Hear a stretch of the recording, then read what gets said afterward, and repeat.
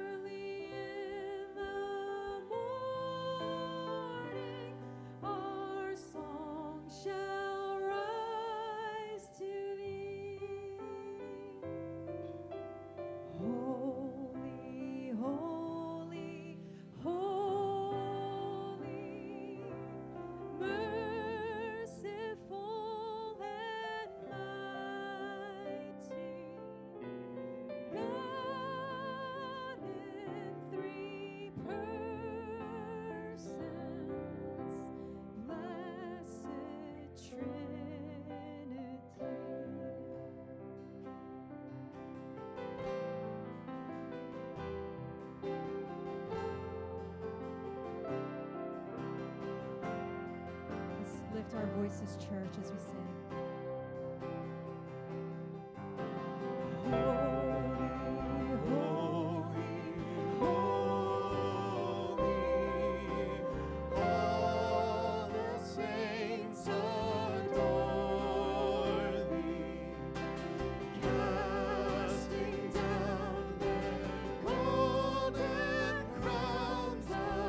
Around the glassy sea.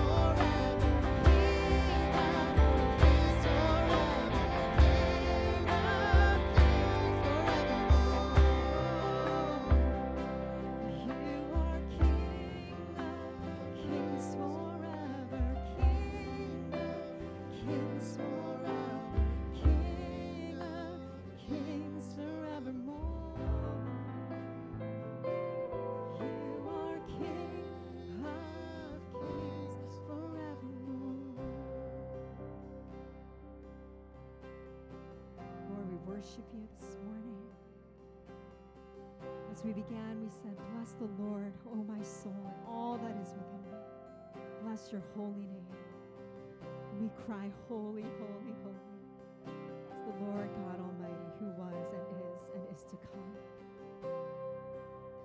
All over this room, we're here for you, Lord. Our hearts, our minds, our whole bodies, we present to you this morning in worship. For you are worthy, God. We love you, Lord.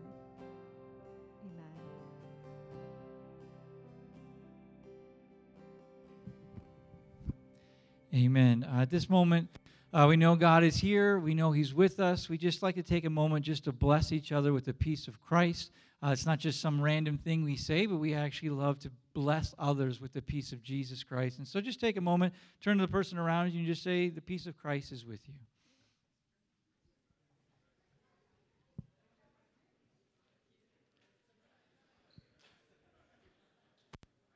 All right. We're so glad you're here with us this morning. Welcome, especially if you're newer or you're brand new. We want to welcome you here. We do just want to mention, I guess I'll go in order, otherwise I'll mix everybody up. All right, so we're so glad you're here. My name's Jonathan. I'm one of the pastors here.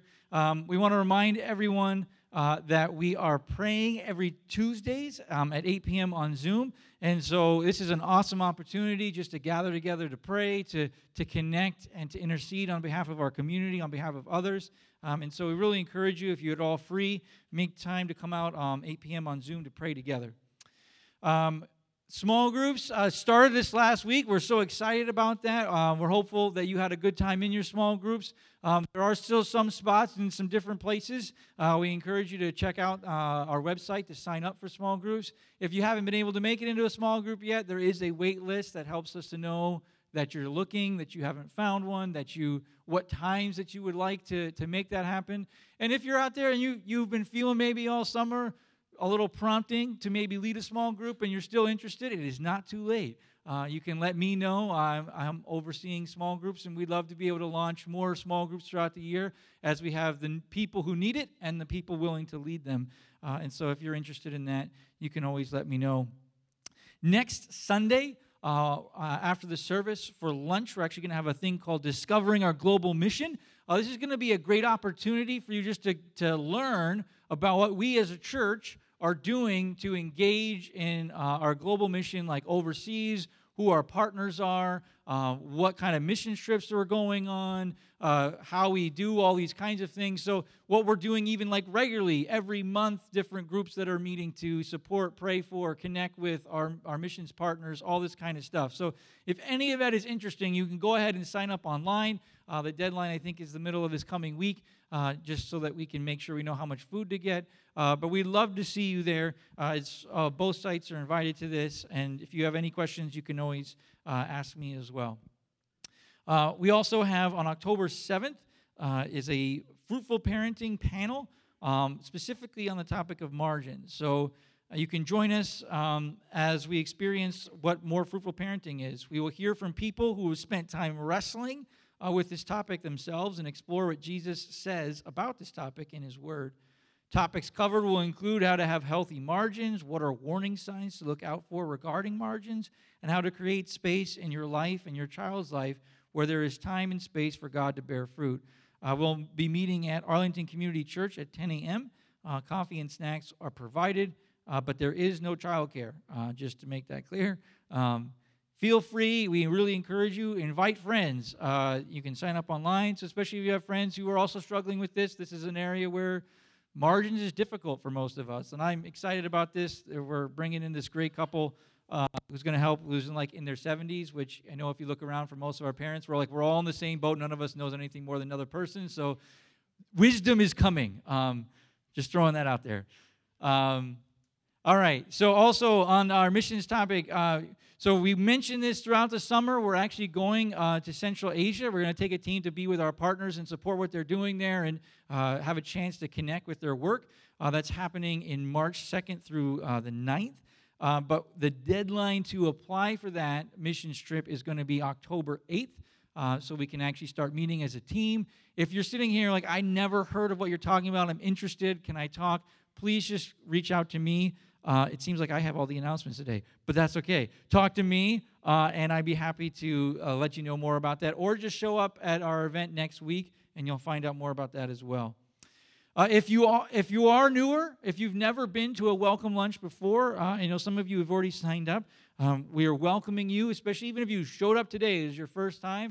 We're welcoming you to our welcome lunch. It's just down the road here. If you are in there, if you already got the email, you should have got the address. If you are newer or you missed that for some reason, right after the service, you can look for me. I'll help you know how to get there. But this is just something we do regularly. It's a good chance to meet other newcomers and then find out more about like what's going on in our church. And we'd love to see you there. Finally, we love our God's Garden ministry, which is really our ministry for our kids from 0 to 5th grade. And we've had new families come in, and a lot of you keep making babies, so we keep having more kids, more needs. And so we're just asking if any of you would pray through, hey, is this a ministry that I could serve in? Especially maybe for some of you who are maybe newer or you've been around a while and you're not actually serving in any other capacity. We're just asking, would you pray about this? We could really use some more with the growth of the number of children means we need more classes, more teachers, more all of that. And so this is a moment in time where they could really use a little bit of extra help.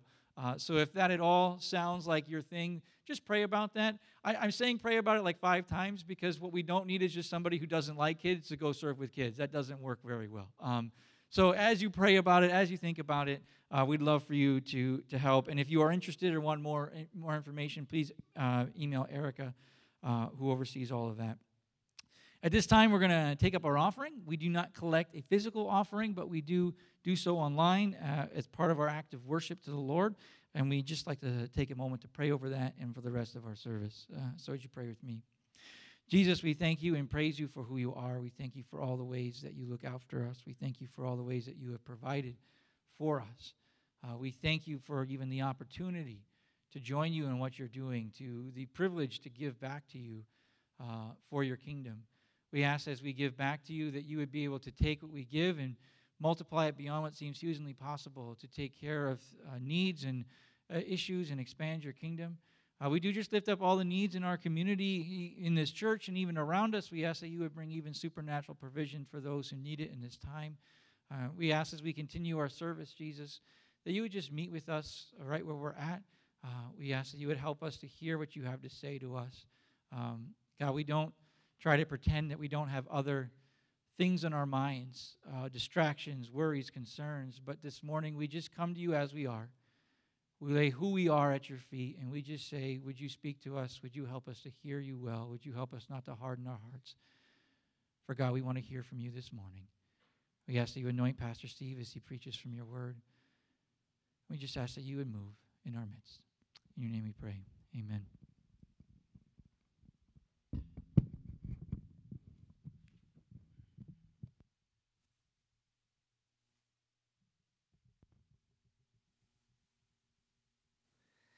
Good morning. All right, good seeing all of you today. Thanks for being here. It's just good to worship together. We started our sermon series for the fall called Biblical Worldview, and so we're going to look at Genesis chapter 1 through 12 for several weeks to kind of talk about this. And so if you have your Bibles with you or your devices, please turn with me to Genesis chapter 1 once again. We begin with God as we think about our worldview, because God is so foundational. If we don't get God right, and if we don't get Genesis 1 and 2 and 3 right, our worldview and our perspective on life will be skewed. It's not going to work. It's kind of like if you remember the game called Jenga, and I'm not sure if it's so popular, but it's basically you have wooden blocks on top of one another, and each player is supposed to take a piece from the bottom or somewhere near the bottom and place that on the top. And if you're not careful, everything crumbles down, right? And so Genesis chapter 1 through 12, I think, or especially 1 through 3, is sort of the foundation of our worldview. God in Genesis 1 is the basic block, the most important block in the in the biblical story. And if you don't have that, or if you ignore God or misunderstand God, then everything crumbles down. And so we are spending a significant time in Genesis chapter 1. We saw that last Sunday. We'll look at it today, and then we'll also talk about it next Sunday because it is foundational, fundamental to our outlook on life. So let's look at Genesis chapter 1. We're not going to read the whole chapter, but I'm going to read the first few, and then we'll jump down to the last part of Genesis 1. So Genesis chapter 1, verse 1. In the beginning, God created the heavens and the earth.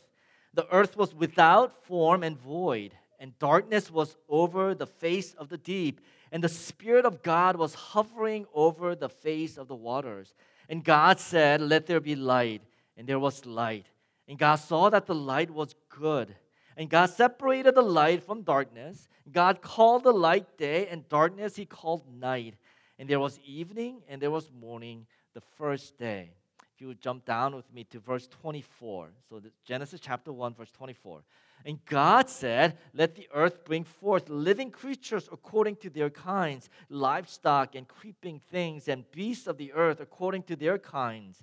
And it was so, and God made the beasts of the earth according to their kinds, and the livestock according to their kinds, and everything that creeps on the ground according to its kind. And God saw that it was good. Then God said, "Let us make man in our image, after our likeness, and let them have dominion over the fish of the sea, and over the birds of the heavens, and over the livestock, and over all the earth, and over every creeping thing that creeps on the earth." So God created man in His own image. In the image of God He created him. Male and female He created them. All right, we'll pause there. Genesis 1 is significant because it's a chapter where we get a glimpse of God pre-creation, right? In Genesis chapter 1, we see who God is like. Now, we don't have a comprehensive statements about God, but there are a few things that are really important for us to know. One, last Sunday we talked about how in the beginning was God, right? Before anything existed, before time and space and matter and ideas, anything existed, God was there. God is foundational. He's original. He's at the very beginning of everything. And then second thing that we talked about was this: God spoke. He spoke the universe into existence. And we talked about how He's a God who is personal, right? That this God of the universe created the heavens and the earth, and yet He still speaks to us personally. So today, He speaks to us. He's personal God. He speaks. Today, what we're going to talk about is we're going to talk about the Trinity. All right, now, I'm not going to try to explain exactly what that is or try to understand it, but I want to talk about how the Bible helps us to think about Trinity and what that means for us today. And I think it's really significant. So when you look at the Old Testament, look with me at verse 1. He says here, "In the beginning, God created the heavens and the earth." And then verse 2, he says, "And the Spirit of God was hovering over the face of the earth." So we have, initially in chapter 1, we have God creating the heavens and the earth. And verse 2, we have the Spirit of God who was hovering over the face of the earth. And then jump down to verse 26. It says, this is sixth day. As God is creating the mankind, then God said, "Let us make man in our image, after our likeness." Here God refers to Himself in a plural form. So what do you make of that? See, in the Old Testament, Trinity is hinted but not completely revealed.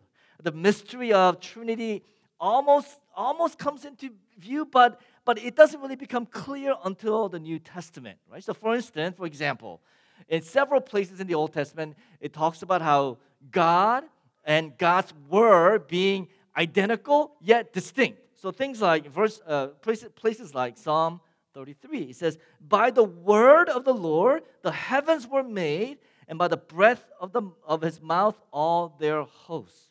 Psalm 147, "He sends out His word and melts them." Psalm 107, "He sent out His word and healed them." And again, places where we see God and God's word being two distinct and yet at the same time being identical.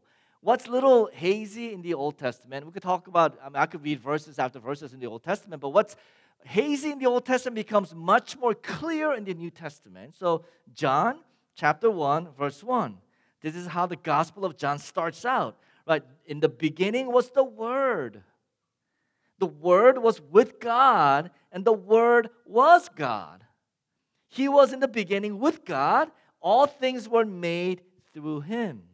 You read on the chapter 1 of John, the Gospel of John. It says, verse 14 says, "And the Word became flesh and dwelt among us, and we have seen His glory, glory as the only Son from the Father, full of grace and truth." You continue to read on the New Testament. You have places like when Jesus was born, the birth of Jesus. It talks about how Jesus was conceived by the Holy Spirit and became the Son of God. Right? You have Jesus' baptism where Jesus is getting baptized. You have the Holy Spirit descending upon the Son like a dove, and then a voice from the cloud, heavens, declares, "This is my Son whom I love." You have in Matthew chapter 28, when Jesus gives the last commandment to the disciples, mandate to the disciples, He says, "Go and make disciples and baptize them in the name of the Father, name of the Son, name of the Holy Spirit." And you look at the book of Acts, the message, the gospel message that the apostles preach is very Trinitarian. So for Acts chapter 2. Verse 38, "And Peter said to them, 'Repent and be baptized, every one of you, in the name of Jesus Christ, for the forgiveness of your sins, and you will receive the gift of the Holy Spirit. For the promise is for you and for your children and for all who are far off, everyone whom the Lord our God calls to Himself.'" And then many of places where the Apostle Paul is writing the epistles, and towards the end, he would give a benediction. He would say things like this. This is from 2 Corinthians chapter 13. "The grace of our Lord Jesus Christ and the love of God and the fellowship of the Holy Spirit be with you all." And so what's kind of hazy in Genesis chapter 1, we see the plural form of God. We see God who created the universe. We see the Spirit of God hovering over the darkness. Becomes much more clear in the New Testament. We have a God who is one in three persons. Now, I'm not going to try to explain what that looks like, what that is. I'm not smart enough to do that, but we have a God who is one in three persons. And so the question that we want to ask ourselves is, okay, how does that make any difference at all in our life? I want to share with you three things. All right, number one, relationships or community are not optional. We have a God who is one, yet existed in three persons from the very beginning. In other words, relationships are not secondary things. It wasn't an add-on when God created Adam and Eve and told them to love one another, your husband and wife. No, relationships, community started from the very beginning. God Himself existed in three persons. So what that means for us is community. We talk about community all the time and relationships all the time. Relationships are not secondary. It's not optional if we're going to live our life. Relationships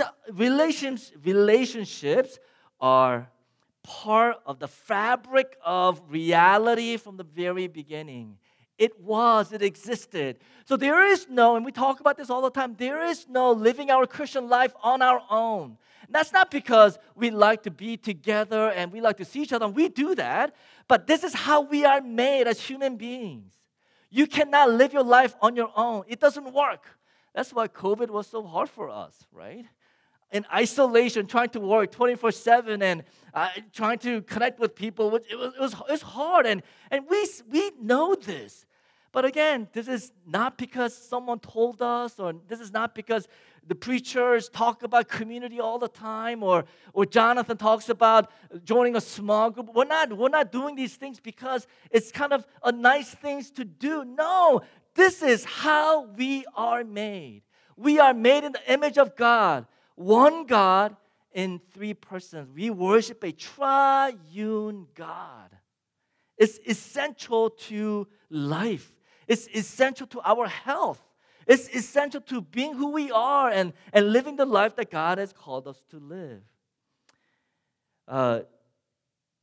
Most of us, or I don't know if most of us, but many of us kind of, I think, grew up in a traditional sort of homes, right? And so in the traditional mindset, it's you value community, right? And so people would sort of find their identity in one's family or in one's community or even one's nation or a village, right? That's sort of traditional model, and in that model, the people who are elevated, people who we kind of elevated to a high place, were those people who sacrificed themselves for the whole, for the group. So for those of you who have parents who've immigrated here from another place, or grandparents who immigrated to the States from other place, you know how this looks like, right? People, your parents, your grandparents said, I sacrificed so much so that you could have a better education, a better life. I've heard this, right? Like they gave up their dreams and their desires so that their community, their families will have a better life. And there's something beautiful about that. But there's a downside to that, because the downside is these traditional worldview would say that you find your identity in a group, in a community. And so what some of us might have experienced is this pressure to succeed from your parents or from your family members, because their identity is connected to you. Like they find their success, their identity in your success. The thing is, no one person can create an identity for someone else, no matter how hard you try. And that's why there's this pressure that's unhealthy. So there's this pros and cons to that. But now our modern culture, this is not our problem, right? Our modern culture, our Western society, by contrast, values individuals at the expense of community. So we focus on our personal self-expression. We focus on our personal self-actualization, often at the expense of others. Our society says, my ultimate purposes are those that arise within me.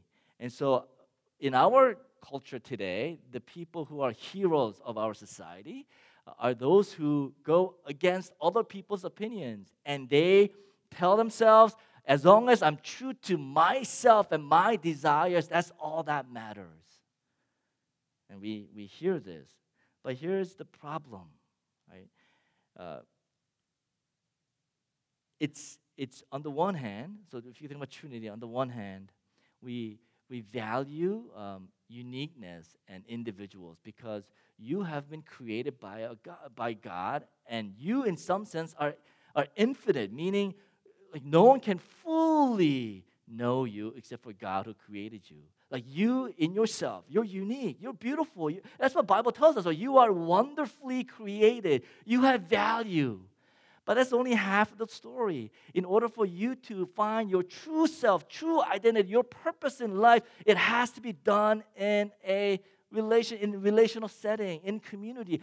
That's what it means to be people who are made in the image of God. That's what Christianity holds on to. We value individuals. They're uniquely made. That's what Scripture tells us. And yet, on their own, they're not complete. They have to be part of a community where they can find who they are. So we put those things together, and that's what it means to be made in the image of the triune God.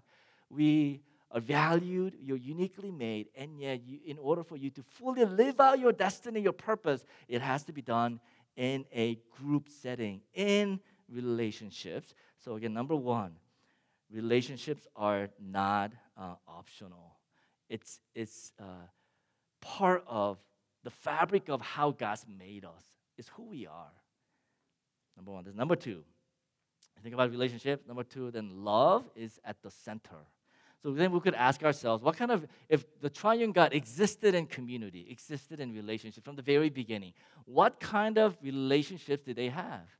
Was it simple relationship or complex? Was it intimate relationship or distant? If you look at the Bible, the verses that talk about relationship between Father and Son, the Holy Spirit, it simply says love. It's defined by how they loved one another. Now, they would use different languages to do that, but at the end, it's love. How the Father related to the Son, and the Son related to the Father, and the Spirit is defined by love. I mean, the Bible simply says, God is love. What that means is love is at the center of the universe. God is love. Not that God is loving, not only God is one example of love. No, the Bible says God is love. That means in our relationships, in our being, at the core, what we long for, what we were made for is love, because we are made in the image of God. And human beings, all of us intuitively know this, right? Think about how many books and movies and songs have been written about love. I was just doing quick research on Taylor Swift. I don't know anything about her. Not really. Well, I do, but I didn't know. But many of her songs are about love and relationships and breakups and hating one another and making up and things like forgiveness, things like that. But I didn't know that some of her songs, most of her songs, like her top-selling songs, have been downloaded close to 1 billion times. Like 1 billion times. Think about that. 1 billion times. Again, the point is, this is what we are made for. At the core of who we are, we're made for love because that's who God is. We're made in the image of this triune God, and that's what we are made for. That's what we long for. We are made for love. 1 John 4:9 says this. This is how God showed his love among us. He sent his one and only Son into the world that we might live through him. This is love, not that we love God, but he loved us and sent his Son as an atoning sacrifice for our sins. Now, this is just one verse, but when you look at Scripture and look at God, how God loves us and how God loves, there's a particular contour. God always gives. He doesn't get, or he doesn't ask to receive. He gives. He gives his Son. He gives himself. He doesn't look at people and loves them because they're so lovable. No, the book of Romans tells us that while we were unlovable, right, while we were still sinners, God loved us. The contour of God's love is that he gives things away. He gives himself. He gives his Son. And then 1 John chapter 4 goes on to say this. Dear friends, since God so loved us, we also ought to love one another. No one has seen God, but if we love one another, God lives in us, and his love is made complete in us. This is our core duty as image bearers of God. We are called to love one another. We live in a world that's broken and shattered by our differences. Differences in our race, our cultural background, our family of origin, our personality, our politics, even in our theology.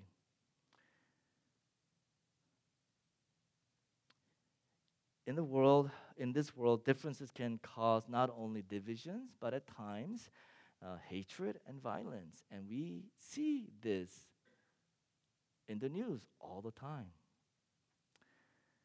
The triune God that we worship, the God that we follow, Trinity provides a model where that marries our distinctiveness, our uniqueness, because that's how God's created us, and love. Three persons in God is distinct yet existed in love. And that's our model. That's how we are made. What that means then is when we see people who are different than us, we can celebrate them because they reflect part of who God is. When we see people who have different personality or, different background, we don't have to shun them, or we don't have to be hostile toward them. No, we can actually embrace them and welcome them in because that's how we are made. We follow a triune God. And so, friends, here at Great Commission Community Church, that means we get to practice this every Sunday, don't we? As we worship together, especially as we worship this triune God, we have the opportunity to welcome others, especially those who might be different than us. It's a way for us to express how we are made and who we are before God. Now, of course, there's sin, and that causes our hearts to shrink back, and that causes our hearts to be in fear. And we'll talk about that in Genesis chapter 3 when we talk about sin. But the point is, we're fundamentally made in the image of the triune God who existed in three persons and yet loved one another. That's who we are. That's how we are made. At the core, that's what we're striving after. Again, we need God's grace, we need the Holy Spirit, we need God's word to do that. But that's who we are because we are made in the image of the triune God. And lastly, number 3, and we are then invited into this loving relationship that God has with one another. At the very center of the universe is this divine love, right? God the Father, God the Son, God the Holy Spirit. They've been glorifying one another. So think about what does that mean when God the Father loved the Son, God the Son loved the Father, and the Holy Spirit? How does that look like? What does that mean? So graphically, this is something that old theologians talk about. So graphically, think about it like this. If you are self-centered person, right, your relationship with other people are kind of static, meaning you're at the center and you ask the other person or other people to revolve around you. In a sense, that's what being self-centered is, that you're at the center, so you say, this is my time. This is my agenda. This is what I want, and I want you or people to revolve around me. Or we could say, I demand that you revolve around me. So in that way, that's graphically, maybe that's what we can think about when we think about being self-centered. But God, the triune God, is other-centered within the triune head, right? God the Father is loving the Son. The Son is loving the Father, and the Holy Spirit is loving the Son. They are glorifying one another, and what that means then is visually, they are orbiting around one another, right? So the God, the Son, is orbiting around the Father, and the Father is orbiting around the Son. The Spirit is orbiting around the Son. So you can kind of see this dynamic, this rhythm that's taking place. So the leaders of the Greek church, the ancient Greek church, had a word for this. They called it perichoresis, and you could hear the English word choreography in it. And so what they meant was literally it means to dance or flow around. So they thought the triune God as God the Father floating and dancing around the Son, and the Son dancing around the Father, and the Spirit dancing around the Son and the Father. They called it perichoresis. Right? So that's the word that they used. That's the picture that they had. And so many of the theologians kind of took that and kind of talked about it on their own term. This is what C.S. Lewis says about this, right? He says, in Christianity, God is not an impersonal thing, nor a static thing, not even just one person, but a dynamic, pulsating activity, a life, a kind of drama, a kind of dance. The pattern of this three-personal life is the great fountain of energy and beauty, spurting up at the very center of reality. This is the triune God loving one another. C.S. Lewis, I think, called it the dance of God. And here's the gospel message then, right? Is that this divine God, the triune God, has invited you to participate in this divine dance. When my daughter was young, I think she was maybe like 6 or 7, we used to dance together. We had this routine. Some of them are goofy. I won't do it. I'm kind of tempted, but I remember like I would like spin her around somehow, and then I would like have her like between my legs and pull up, and then I would throw her up and catch her. We had this routine, and here's what I remember: um, it's hard to be mad when you're dancing. Like, it's like there's no other emotion than like joy and like being glad and happy.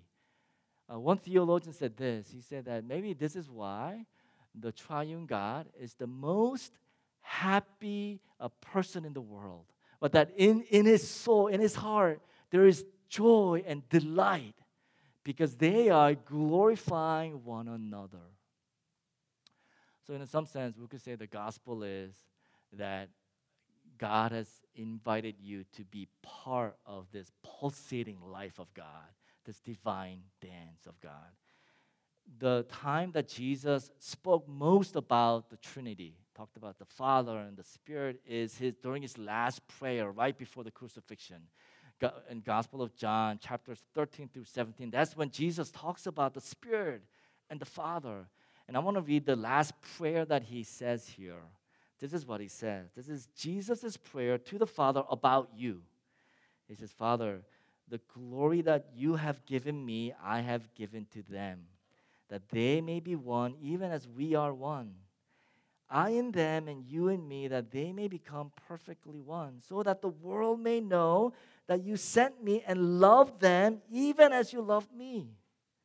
Father, I desire that they also whom you have given me may be with me where I am, to see my glory that you have given me because you loved me before the foundation of the world. O righteous Father, even though the world does not know you, I know you, and these know that you have sent me. I made known to them your name, and I will continue to make it known, that the love with which you have loved me may be in them, and I in them. This is what Jesus is praying for. Jesus is praying that we, you and I, in him would experience this divine love that the Father has for the Son, the Son has for the Father, and the Spirit has for the Son.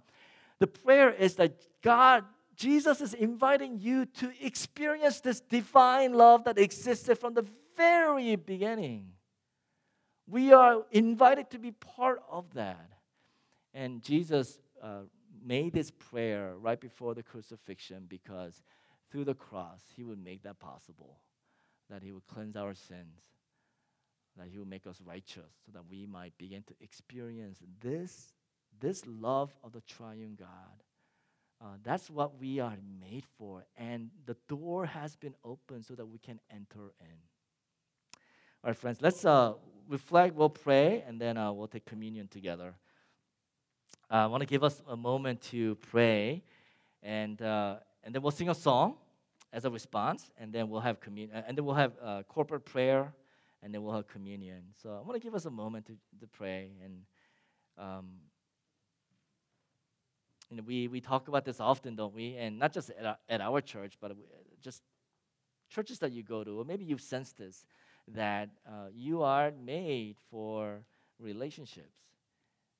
You are uniquely made, yes.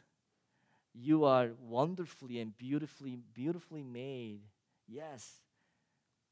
The image of God is in you. You're distinct and unique. You're in some sense infinite. No one can fully, completely know you. And we celebrate that, and we say amen to that. But at the same time, in order for us to fully live out life and experience all that God has for us, it's done in relationships because we are made in the image of the triune God. So we celebrate both, right? We celebrate the uniqueness, the individuality of who we are. And at the same time, we celebrate the communal aspect of our life with one another, whether that's family life or friendships or church community, whatever it might be. We need other people. And the amazing thing is, above all, the love of God that existed before the creation, the love of God that's foundational to everything that we know and experience, God has invited us to be part of that. Like we're invited to know the love of God, love of the Father that He had for the Son. And so let's just rest in that for a moment. And then we'll respond by singing together.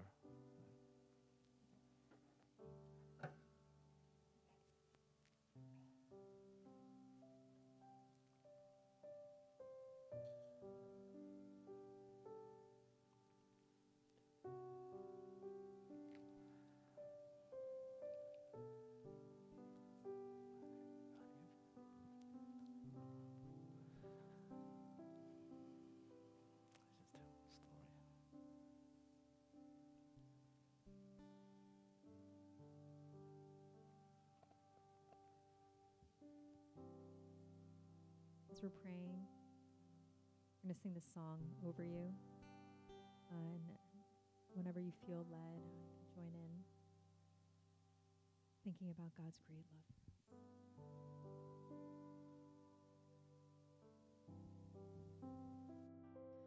From the darkness, I called your name. Into darkness, your mercy came. You called me out, lifted me up. How great is your love. From the darkness, from the darkness, I called your name. Into darkness, your mercy came. You called me out, lifted me up. How great is your love.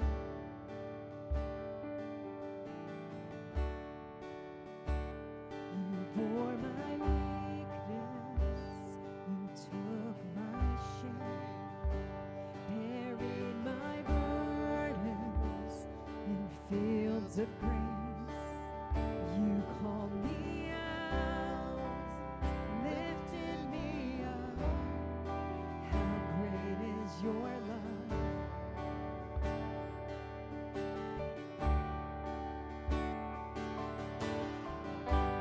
From the heights of heaven, you stepped down to earth. Innocent perfection, gave your life for us, and we are amazed. Yes, we stand in awe, for we have been changed.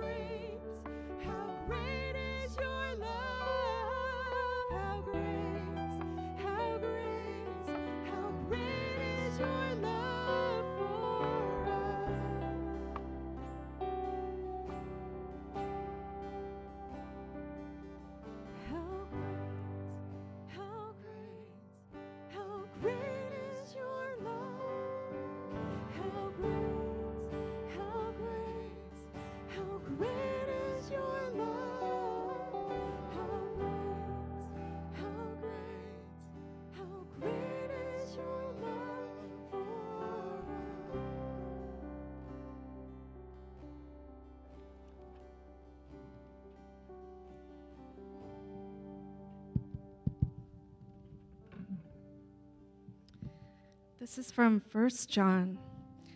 This is how we know what love is. Jesus laid down his life for us, and we ought to lay down our lives for the brothers. And this is love, not that we have loved God, but that he loved us and sent his Son to be the propitiation for our sins. Beloved, if God so loved us, we also ought to love one another. God invites us to receive and give and experience his love together. We will keep praying together. And as we do that, I'll end each part by saying, Jesus laid down his life for us. When I do, please say, let us also love one another. Jesus laid down his life for us. Father, we thank you for revealing yourself to us through Jesus 2,000 years ago and by the Holy Spirit today. The love and fellowship you share is beautiful. It's amazing that you bring us together into love and fellowship with you and with each other. Truly we love because you first loved us. Jesus laid down his life for us. And this is how you showed your love for us, and that while we were still sinners, Christ died for us. Thank you for your Holy Spirit, whom you have sent to indwell us, by whom we cry, Abba, Father, and who bears witness with our spirit that we are your children. Abba, Father, we are so thankful to be called yours. Jesus laid down his life for us.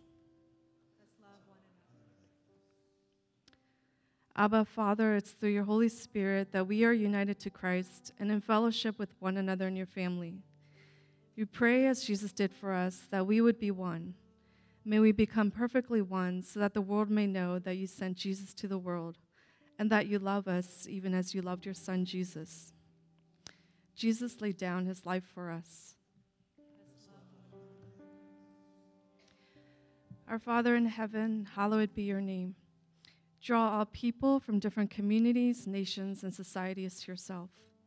We pray for those who are suffering from the recent calamities in Libya, Morocco, and Maui, that you would extend mercy, comfort, and relief to all those in need. May your kingdom come and your will be done on earth as it is in heaven. Jesus laid down his life for us. Among us, Lord, are those who are hurting and anxious. God, you see us and know our every thought and our every need. Give us today our daily bread. Forgive us our debts and help us also to forgive our debtors. Remind us that we can come to you always, for you are near to the brokenhearted. You do not despise a broken and contrite spirit. Jesus laid down his life for us. We love you, God. Who is like you, so one with such harmony and unity and love? There is none like you. We delight in your being and in who you are. Amen.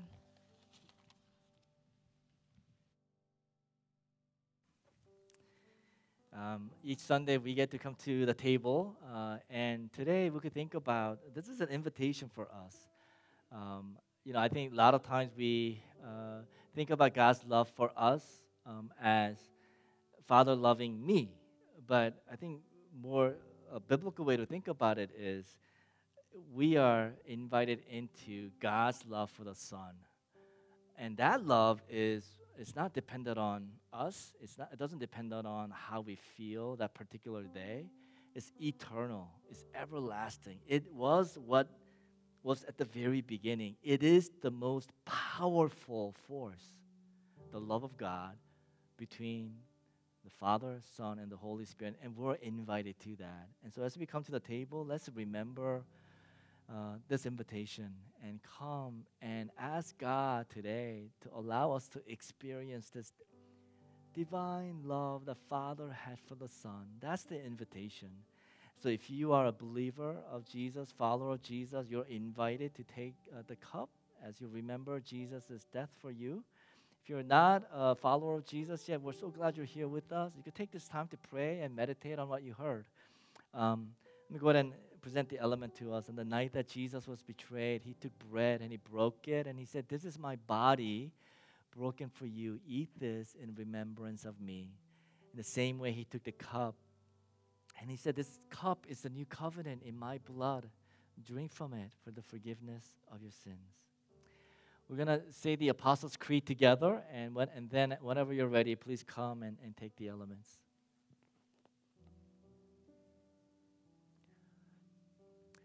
I believe in God, the Father Almighty, maker of heaven and earth, and in Jesus Christ, his only Son, our Lord, who was conceived by the Virgin Mary, suffered under Pontius Pilate, was crucified, died, and was buried.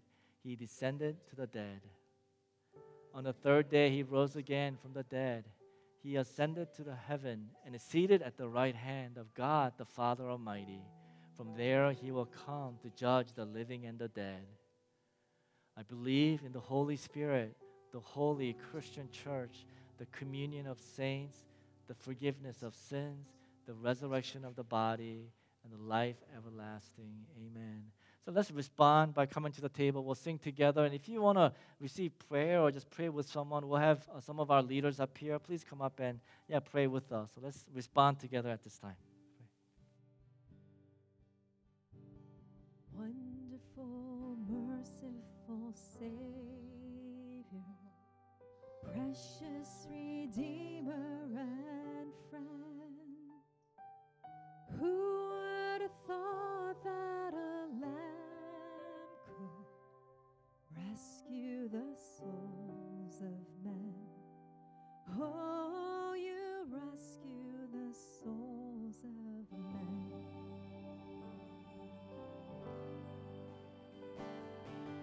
You are the one that we praise.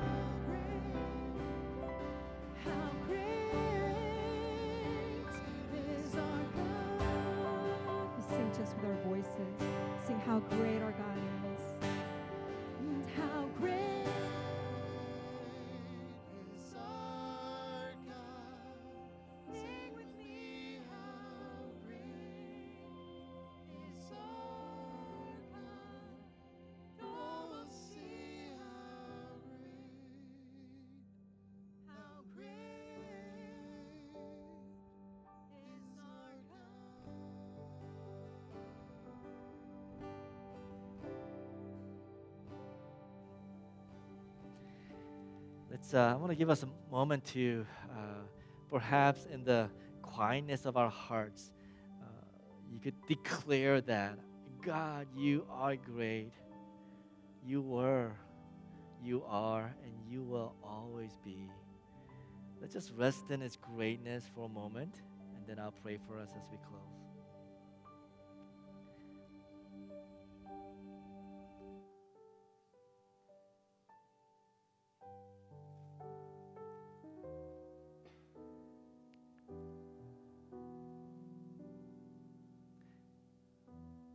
Dear God, we confess oftentimes our view of you is so small, and our view of the world is big. Lord, we pray that you would flip that around, that you would help us to see your greatness, not just in power, but your greatness in your love and compassion for your people. That we would see all of life, this universe, what we're going through, what we're thinking about through the lens of who you are and your great love for us. Your love for us that's not dependent on how good we've been or who we are or how smart or successful we've been. No, the love that's founded on the love of God the Father for the Son. But thank you for inviting us to experience and know this weekly and daily. So we stand in awe of you and who you are. Lord, as we even go forth now, we pray that you send us forth into this world as your people, as your sons and as your daughters, who's known by you and who wants to love others whom you placed in our lives. Now may the grace of our Lord Jesus Christ and the love of our Heavenly Father and the fellowship of the Holy Spirit be upon you both now and forevermore. Amen. Amen. Thanks so much for coming today. Have a great week, and we will see you next Sunday. Thanks.